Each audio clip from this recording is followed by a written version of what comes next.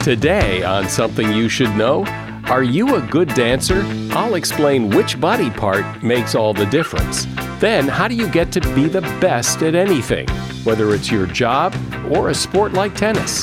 So just keep on playing tennis with your friends. We know it's not going to improve your ability when we can actually measure your performance. But in contrast, when you're working with a coach, then we see substantial improvement. Also, vitamin C may or may not do anything for a cold, but it does wonders when you're under pressure. And many of us are reluctant to ask for help when we need it. And that's a big mistake. I'll always have someone take me aside and say, I'm not going to ask for what I really need because I know no one here can help me. And my answer is always the same, which is that you never know what people know or who they know until you ask. Most people, in fact, will help you if you ask. All this today on Something You Should Know. Support for this podcast comes from Pluto TV. Need an escape? Drop into Pluto TV for a world of free TV. Stream hundreds of channels and thousands of movies and shows all for free. Yeah, free. No subscriptions, no fees. Binge on 24/7 channels of Narcos, CSI, Star Trek, and everything from hit movies to the latest news, comedy, live sports, and more. Download the free Pluto TV app for Android, iPhone, Roku, or Fire TV and start watching now. Pluto TV. Drop in. Watch free. Something you should know. Fascinating intel, the world's top experts, and practical advice you can use in your life. Today, Something You Should Know with Mike Carruthers. Hey, welcome to Something You Should Know. Here's a question for you. Are you a good dancer? Judging how someone dances is at least partly subjective, but we do now have a pretty good idea of what makes for good dancing. Using motion capture technology, researchers turned real women into featureless dancing avatars and then showed the videos to 200 people, 143 women and 57 men ages 18 and over. By watching the avatars rather than watching actual women, the participants weren't distracted by clothing, facial expressions, or hair. They then rated the moves, and the big conclusion was it's all about the hips. Swaying hips and dancing in sync with the music was preferred. Bad dancers tend to wave their arms about too wildly, or they hold their limbs really rigid and close to their bodies, like dancing robots. Dancing is fun, but it also communicates a message. Good dancers are showing off qualities that people want in a mate, such as coordination, strength, and creativity. And that seems to be best expressed with the hips. And that is something you should know. What does it take to be the best at something? Whether it's tennis or baseball, chess, math, writing, whatever. Are the very best people, do they just have something innately better about them? Do they have something that the rest of us just don't have? Or is being the best all about commitment and dedication and practice? Or is whatever it is undefinable and unidentifiable? Well, it's something I've always wondered about, and my guest, Anders Ericsson, is someone who has made a career out of studying what makes the best performers the best. He's author of a book called Peak: Secrets of the New Science of Expertise. Hey, Anders, welcome. Hi, I'm looking forward to talking to you. So when you look at who's the best, what is it you're looking for? What makes someone the best? We really look for people who can do something that other people can't. So that kind of requires that the people we're studying are really able to do something that other people, given the same sort of opportunities, wouldn't be able to do. So like, for example, a chess player who is winning and beating all the other people, that person is actually able to do something that other people can't. And I guess what's fascinating to me is that you can see now that the chess expert or master, he's thinking about the positions in a much more deep way than less skilled players. And he's sort of able to find the best move by exploring all sorts of possibilities and then ending up identifying the one move that seems to be the best for a given chess position. And I think that is quite different from a lot of people who think of basically experts as being intuitive and not really understanding how they come up with their various actions. So it's very automatic. So basically that's where we have that extreme contrast between sort of the idea here that people just automate and are able to do things intuitively. You said at the beginning that you look at people who can do something other people can't. Well, if no one else can do it, then why are we even talking about it? Is it something people can learn to do and they just don't? Or is it truly that these people do something that other people can never do? Well, our research, by looking now at how these individuals who reach the very high levels of performance, how they actually do things, we've now basically looked at the kind of training that they engaged in order to develop these abilities here. Like, for example, if you basically look at very good chess players, they can actually play blindfold. So they don't really have to see the board to play a very good chess game. They can basically do it in their heads. So we're interested in how do these kind of abilities here of mentally representing these situations develop, and what is the kind of training that people have engaged in order to basically be able to reach and execute these mental activities. And what we find is that it takes many, many years, sometimes decades, for people from the time they start to the time when they actually reach their peak performance. Does it always? Or are there some people who are just inherently, for whatever reason, they're just incredibly good at chess or incredibly fast runners or incredibly good at something, and they don't have to go through all this training? They just have it. Well, I've been looking for those kinds of people. And what I find in all of the cases where people suggest that individuals needed much less time, or that once you more carefully look at what they were doing, I think there is an alternative explanation here that, this really developed. There is one kind of general question that I have tried to address here in a couple of papers, and that is that when you start out as a beginner, now you can actually find that some individuals, when they start playing chess, they seem to be kind of better for being now kind of a beginner. But what's interesting is that when you actually are now looking at very skilled chess players like international masters, there's basically no evidence here that IQ or cognitive abilities or other kinds of things can really explain sort of the differences in their performance. So you're saying that in the realm of beginners, that there will always be some people who have more natural ability in the beginning of learning to play chess or being a better runner or whatever it is, but that only gets you so far. If you really want to move into the realm of master, the best, that takes something else. That takes those, hours, days, months, years of training. So what is it that happens during all that training that makes a master a master? Well, our research, was focused in on instrumental musicians. And I think in that domain, it's very, very clear that nobody plays the violin at sort of the highest level so you can win competitions for violin playing without having had a very long history here of teachers. And what we find is that, as children, sometimes as early as, 4 years of age, they start now kind of practicing maybe only like 15, 20 minutes per day.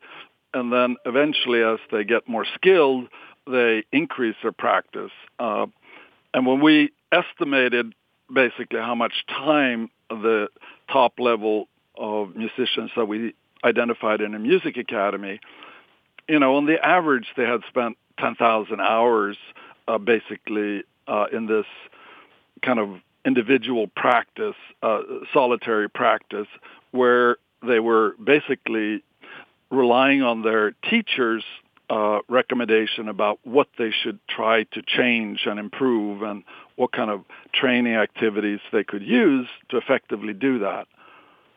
In chess, there are similar results. Namely, there it seems that the activity that is the key, that is predictive of how good a chess player you are if you're playing in chess tournaments, which means that, you obviously are a little bit better than the average chess player who is not even competing. But among those players, we find that the amount of time that people put in solitary practice, and typically what they do is get a book from an international kind of chess game, and instead of just reading what people are doing, they can almost simulate playing against these world-class players.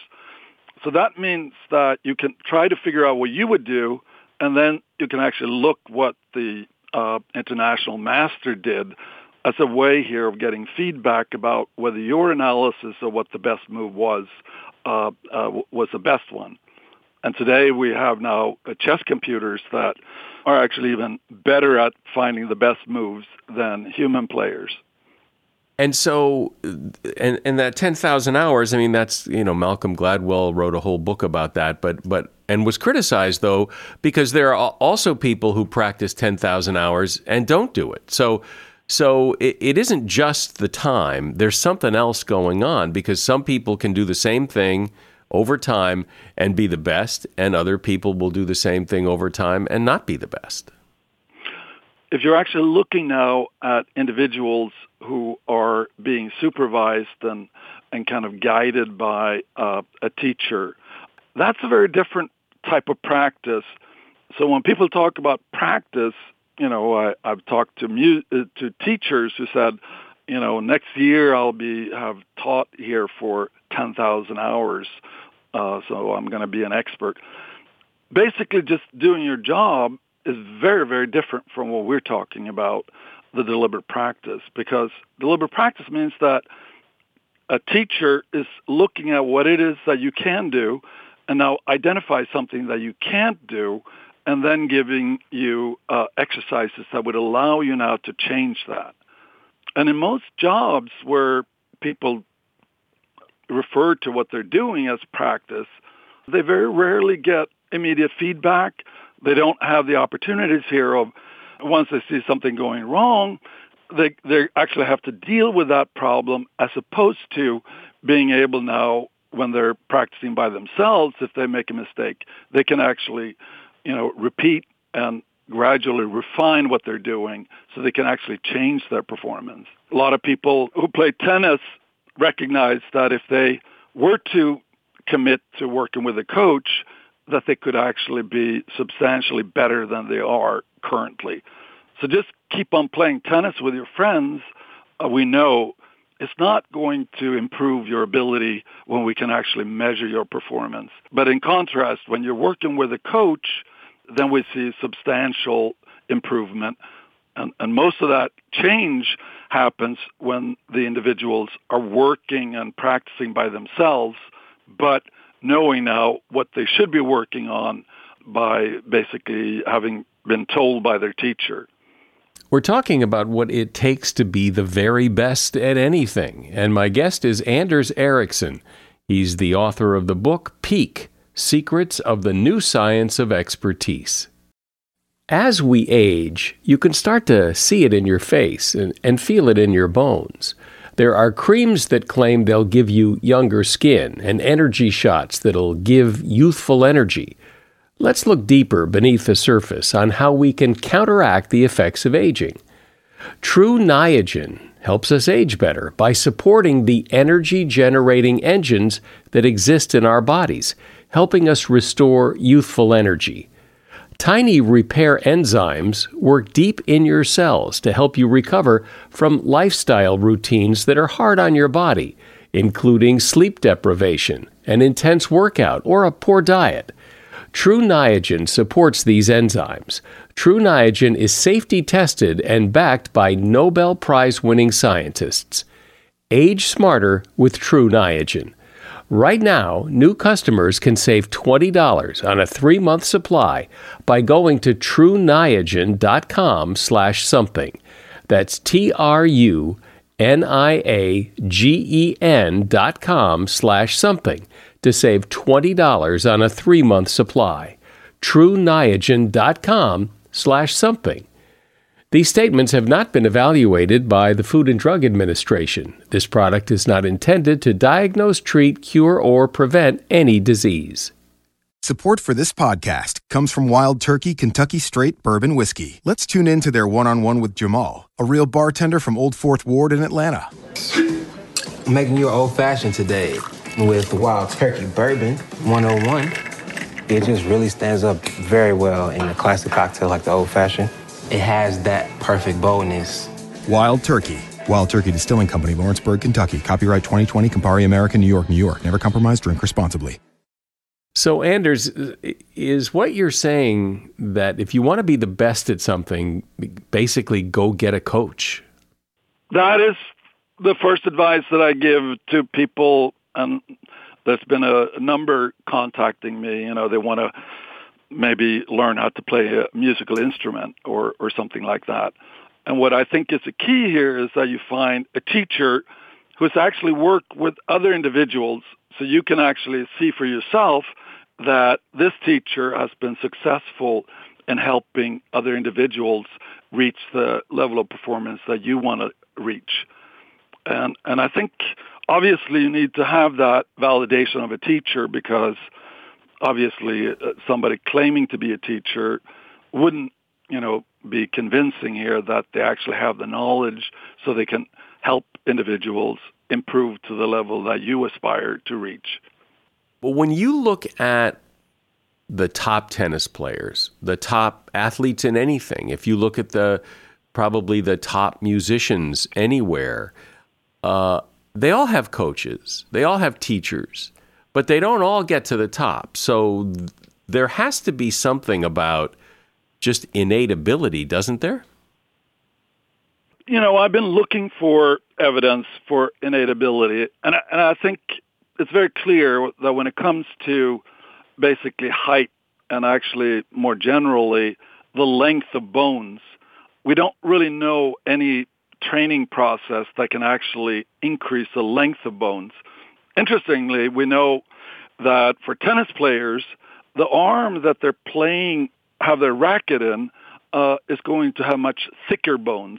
So the thickness of the bones can actually be influenced now by the kind of vibrations that are being generated when you hit the ball. And I guess my feeling is, and I've been trying to summarize the research on genetics, is that it's possible that we will eventually find some innate constraint. But so far, even with the new, basically studies here of mapping the entire genome, even people within that field, have to agree that at least right now, we don't know of any genes that we can individually pinpoint as being necessary here to reach the highest level of performance. What about, though, and this is perhaps especially true with kids who will pick up the guitar and teach themselves, or will get really good at tennis on their own, or really good at chess on their own? They don't have a teacher. They just get good. Is that not innate ability? And isn't that perhaps an indication that if this person keeps going, they'll get better and better? The problem is that if we're now looking at individuals who acquire their performance by themselves without now this, individualized feedback from a teacher, it's likely that they are kind of learning incorrect things. So basically, I've talked to a lot of coaches in sports who say that that's the worst thing that they encounter is a 14-year-old coming to them who's been quite successful. And then basically they look at how that individual is doing it, and they have to tell that kid that in their experience, if they don't spend a year relearning the fundamentals so they can actually do it in a way that the very best people are doing it, they are basically going to be constrained in their performance. We see that even in something as simple as typing speed. You can actually see how people allocate fingers to the keys on the keyboard actually predicts how fast somebody can type. And there are some mappings that we know are the best, but if you don't spontaneously or through instruction acquire those, that's going to be a limiting factor for how good you can get. Doesn't it often happen, or doesn't it sometimes happen, or maybe it's just a myth, that when people do things differently in a way that other champions don't do them? I can think of, the way baseball players will stand in the batter's box and they have these really weird stances that nobody stands like that, but they do fine. Or, when the first tennis player started hitting a two-handed backhand and people probably thought, well, you can't do that. That's crazy. But it turns out it actually, for some people, works really well, that they're pioneers more than they're doing it wrong. And I think that's a very good point, that obviously people who pioneered various activities and became sort of very successful well before there was any teachers available, what they found out by themselves obviously was very successful. I guess particularly in long-distance running, now everyone recognizes that interval training is a very effective way even to improve your speed in long-distance running. But basically, there was one athlete who kind of discovered that by himself. And eventually, people realized that part of the reason why he was so incredibly good was that he engaged in this type of training activity. So the message here is that if you really want to be good at something, you need to have a coach or a teacher or a mentor, somebody that can guide you as opposed to trying to do it yourself. Well, I would love to see basically examples that are inconsistent with that. Now, obviously, when it comes to new domains here, video games or whatever, there wouldn't be any really teachers because the very best people are the ones who are currently now competing and probably wouldn't be all that interested in advising their competitors about what they think they know about the game that other people don't. Yeah, well, video games are a great example of there's no one teaching it so much as you just have to want to learn to do it and put in the time to do it, and some people get better at it than others. So that would seem to be just innate ability. But it also brings up another thing, and that is love of what you're doing. And video games are an example of people not only love it, they get addicted to it, but the people who get really good at it really do love what they're doing. And I would imagine that's true of anything, that if you're going to be really good at it, you got to really like it. Well, I think that's a big question here about whether the love comes before or after you're successful. And I don't know whether you know of examples here where people love something but are really stinking at it. To me, it's more kind of love is a word that people use for your commitment. And I've seen that in athletes who basically have been performing at a reasonably good level, but then they basically say, okay, I have 2 more years that I can play this game. I'm going to give it my all. I'm going to see here how good I can get. And that changes everything. It changes their sleep habits. It changes basically their priorities in terms of them going to practice when they're really, full of energy, as opposed to trying to squeeze it in and compromising, having practice being compromised by going to parties or having all sorts of other social interactions. So what you're saying is counterintuitive, I think, for many people, but some might even say it's revolutionary, that you're saying that people who play at the top of their game, whatever the game is, work or sports or whatever it is, that they're at the top of their game not because natural ability got them there. Natural ability only gets you so far into the game, but to get to the top, the very top, that requires practice with a coach or a teacher who is correcting you and helping you improve your game. And it's not innate ability. And I guess that actually is good news. Because if you have an innate explanation, then there's not very much you could learn here from studying somebody with that innate, unattainable, basically ability or capacity. And that's the reason why I basically take the view, I have no problem with innate differences like when it comes to height and length of bones. But I need to see the evidence as opposed to take the view that at least some people that I talk to, they say it's so obvious it has to be genes. But when you ask them, what is the empirical evidence and how would you even be able to predict how somebody is going to be good?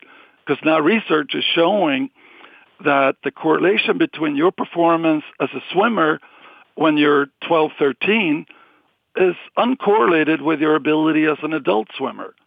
Well, it really makes you stop and think, because I think, generally speaking, people believe that the reason people get to be the best at whatever is because of their natural ability. And you have some science that says otherwise that makes you really stop and think. My guest has been Anders Ericsson. He's made a career out of studying what makes the best performers, and he's author of the book Peak: Secrets of the New Science of Expertise. You'll find a link to that book at Amazon in the show notes. Thanks, Anders. Thanks, Mike. It's been a real pleasure. Do you own or rent your home? Sure you do. And I bet it can be hard work. You know what's easy? Bundling policies with Geico. Geico makes it easy to bundle your homeowner's or renter's insurance along with your auto policy. It's a good thing, too, because you already have so much to do around your home. Go to geico.com to get a quote and see how much you could save. It's Geico Easy. Visit geico.com today. That's geico.com. What's up, everybody? I'm Graham Bunn. So excited to introduce you to Country Shine, where we're talking all things country music. That's right, and I'm Cameron Irwin, co-host and resident country girl at Tinseltown, here to welcome you to the family.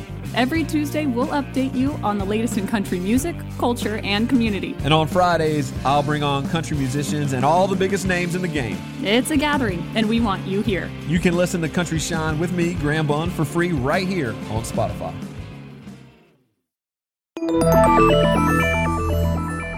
Something I've always found interesting is how so many of us are reluctant to ask for help when we need it, for whatever reason. And yet when people ask me for help, I'm usually willing and often flattered that somebody asked. As it turns out, getting good at asking for help can really accelerate your success at anything. Wayne Baker is somebody who's really studied this. Wayne is a professor of business administration and faculty director for the Center for Positive Organizations at the University of Michigan Ross School of Business, and he's author of the book, All You Have to Do Is Ask. Hey, Wayne, thanks for being a guest today on Something You Should Know. Hi, Mike. I'm glad to be here. So this all sounds incredibly, ridiculously simple. If you need help, you ask for help. Everybody knows that. So why is a university professor studying this and writing books about something that is so seemingly simple? Yes, it sounds simple, but it's often hard for people to do. And the reason that it's important for people to ask for what they need is they can be much more productive, efficient, creative, perform at a higher level. When you think about it, one way to approach work is to put our heads down and just work at that task. But we could be far more effective if we reach out and ask for input, advice, and resources from other people. The research is very clear that that's what leads to superior performance for an individual, for a team, or even for an organization. And why don't we do that? It just seems like, well, if we have to ask for help, maybe that means we don't know what we're doing, we'll look weak, we'll look stupid, or is there something beyond that? There are a number of reasons, and the one you just mentioned is one of the main ones. is that often we don't ask because we are concerned that we might look foolish, needy, incompetent, weak, ignorant, don't know how to do our job. But what's interesting is that here the research is helpful. Research shows that as long as you make a thoughtful request, people will think you are more competent, not less. And there's an approach that I advocate for coming up with a thoughtful request. And when you follow that, I see that people make requests that are effective and get the resources that they need and actually increase perceptions of that person's competence. And when you look at the research, what is the big overarching benefit to asking for help? Well, the main thing is that you can be much more effective and productive if you do it. And what we found over the years is that the main barrier to generosity is not that people are unwilling or unable to help, but that people don't ask. It's the ask that's the catalyst or the driver of the whole giving-receiving process. Another common barrier is that we don't ask because we figure no one can help us. And I've done many exercises and many sessions on this over the years, and I'll always have someone take me aside and say, I'm not going to ask for what I really need because I know no one here can help me. And my answer is always the same, which is that you never know what people know or who they know until you ask. And so it's important to realize is that most people, in fact, will help you if you ask. Is that true? Fascinating study that was done by Frank Flynn and Associates at Columbia University, where they asked study participants to go out into New York City, and they had to approach a stranger and ask to borrow a cell phone. And all they could say was, can I borrow your cell phone to make a call? They couldn't give a sob story or explain or plead. And it's funny, Mike, that a lot of the people who signed up for it said, forget it, I'm not going to even participate in this experiment once they realized what they had to do. And they were getting paid as well. But a number of people did. They went out and they were shocked to realize how easy it was to get a cell phone from a stranger in New York. They thought maybe you'd have to ask 4, 5, 10 people before you got a phone. But what the research shows is that it's the first or second person that lends you their phone. And there are many other studies that support that finding, getting people to fill out a questionnaire, make a donation, it can go on and on. Most people do want to help as long as you ask. When people ask me for help, I'm often flattered and willing to help. I mean, I like when people ask me to help, so I imagine other people do too. That's right, and that's what the research shows. Is that people come to you for advice, they're acknowledging that you have advice that's worthy, that they want to come to you because you're the expert or that and they're acknowledging that when they make that request. So I imagine there is a right way to ask. There's a prescription for how to ask. Well, the main prescription is to be prepared before you make your request. So you want to know, what's the goal? What are you trying to accomplish? And then once you have that in hand, say, well, what's the resource that you need? And you want to think very broadly. Maybe it's advice, information, a referral, a connection, an opportunity, a brainstorming session, financial support. The list goes on and on. But think, okay, if I have that goal in mind, all right, what's a resource that I need? And then you want to formulate what I call a SMART request. The SMART request is a little bit different than SMART goals. So the S is for specific. You want to ask for something very specific. The reason is that a specific request triggers people's memories of what they know and who they know. A general request won't do that. The most general request I ever heard was from an executive from the Netherlands who was engaging in one of my exercises. And he said, my request is for information. And that's all he said. And I said, well, can you elaborate? And he said, no, it's confidential. I can't say anything more. Well, he got no help whatsoever. But it's people often think that a general request is more effective. You're casting a wide net, but that's not true. You want to ask for something specific. The M, and this is very different than the M for SMART goals, which is measurable. Measurability is nice, but here the M is meaningful. It's the why of the request. How is this going to enable you to do your job better or to help your boss meet his or her objectives, or how is it aligned with the organization's goals and objectives? The A is for action. You ask for something to be done. The R is strategically realistic. I encourage people to make stretch requests, but it's got to be within the realm of possibility. And then the T is time or deadline. You have to have a deadline. And the more specific the deadline, the better. If you say, sometime in 2020, that's less likely to motivate people to respond. But if you say, I really need it by end of business on Friday, and here's why, that will motivate people to respond. How much asking is enough, or how much is too much? Because you don't want to be the guy where people are going, here comes Bob. He's going to be asking for more, because all you're doing is asking. Yeah, it's a very good question. It is possible to ask too often, and it's possible to not ask often enough. So you want to be somewhere in that middle ground. And there's 4 types of people that I've seen, and we've done research to show that this is the case. The main position you want to be, the main role as an individual or a team or even an organization, is what I call the giver requester. That's someone who is generous, who freely helps other people, who doesn't keep track of who helps whom. It's not about, keeping score. And they make requests for when they need something. The opposite of the giver requester would be the lone wolf, the person who doesn't ask, the person who doesn't give. It's probably the most tragic role to have, because you're just disconnected from the world. You're not giving, you're not helping, you're not asking for what you need.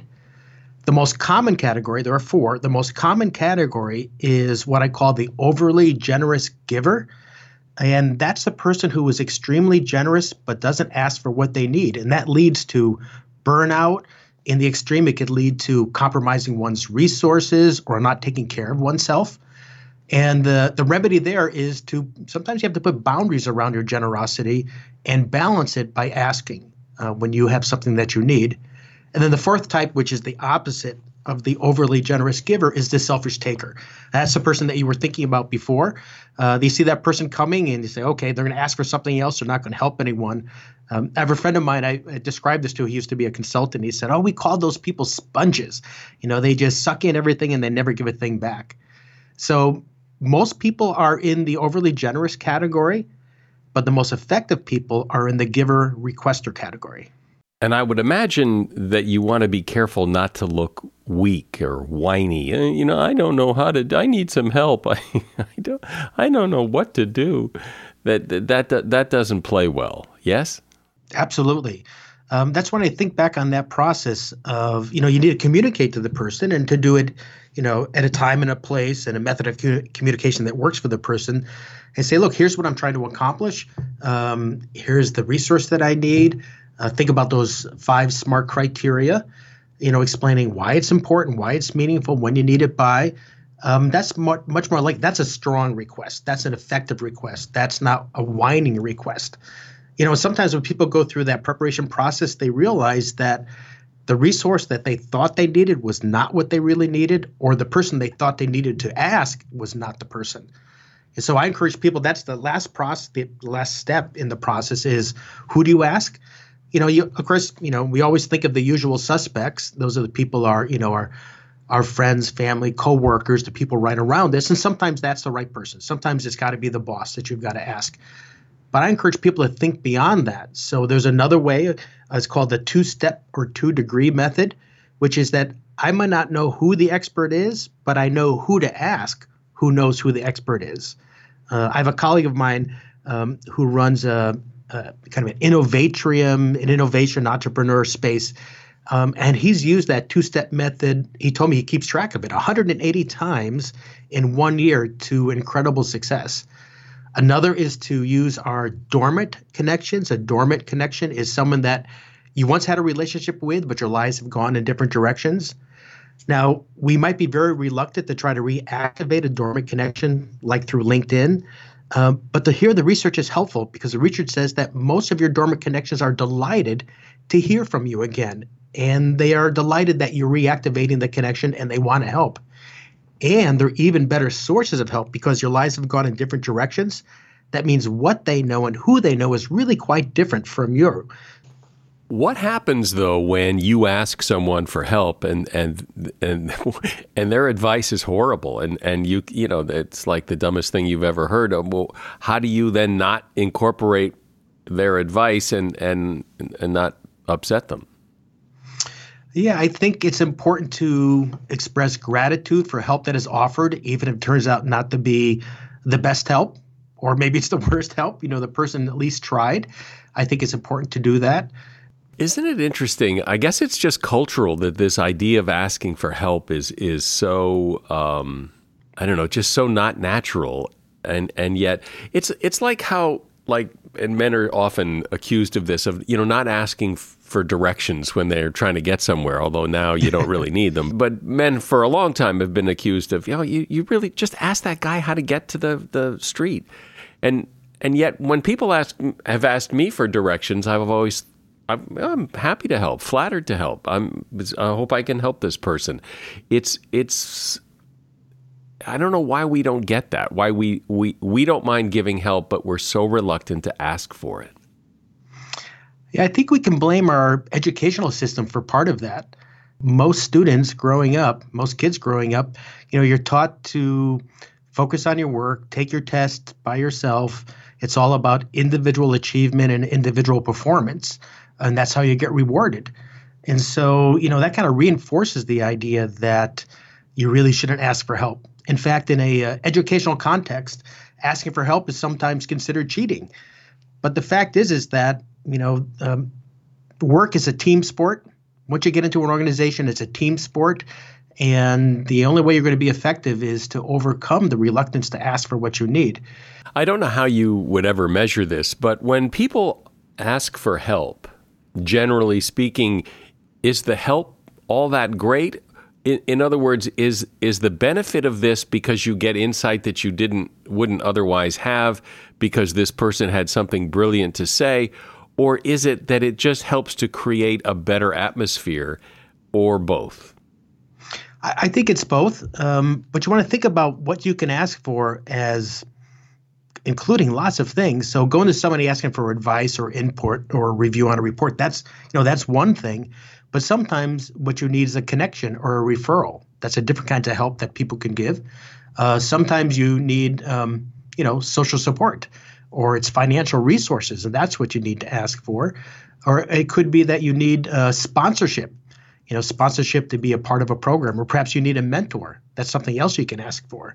So it all comes back to what's the goal? What are you trying to accomplish?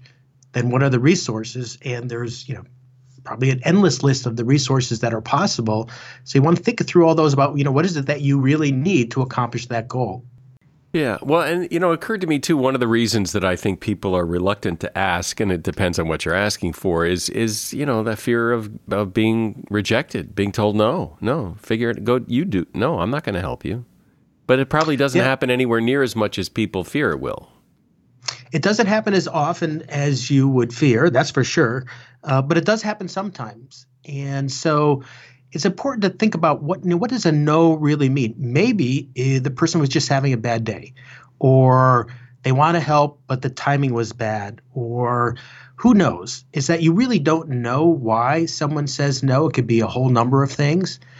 Another is to realize that a no is information.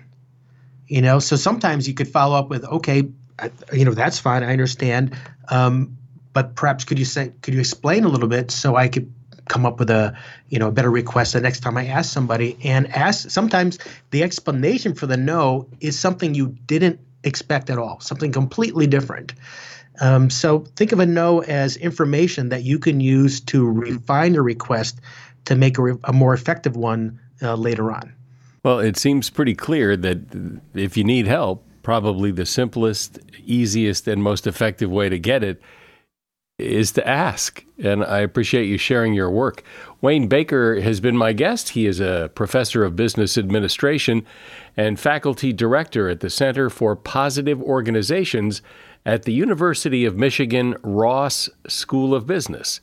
The name of his book is All You Have to Do Is Ask, and you will find a link to that book in the show notes. Thanks, Wayne. Well, Mike, this has been wonderful. I've enjoyed our conversation. Thank you. People have argued for quite a while now about whether or not vitamin C is very effective at preventing or treating a cold. But one thing scientists don't argue much about is how good vitamin C is for stress. Studies show that people who take vitamin C before giving a speech have lower blood pressure and less of the stress hormone cortisol compared to people who don't take vitamin C. People who have high levels of vitamin C do not show the expected mental and physical signs of stress when subjected to other acute psychological challenges. What's more, they bounce back from stressful situations faster than people with lower levels of vitamin C in their blood. Vitamin C is present in fresh, uncooked fruits and vegetables, especially citrus fruits and red and green peppers. Vitamin C is an unstable substance, and it is destroyed by cooking and by exposure to light. It's generally agreed that to get the stress-reducing benefits of vitamin C, you would need to take about 1,000 milligrams or more.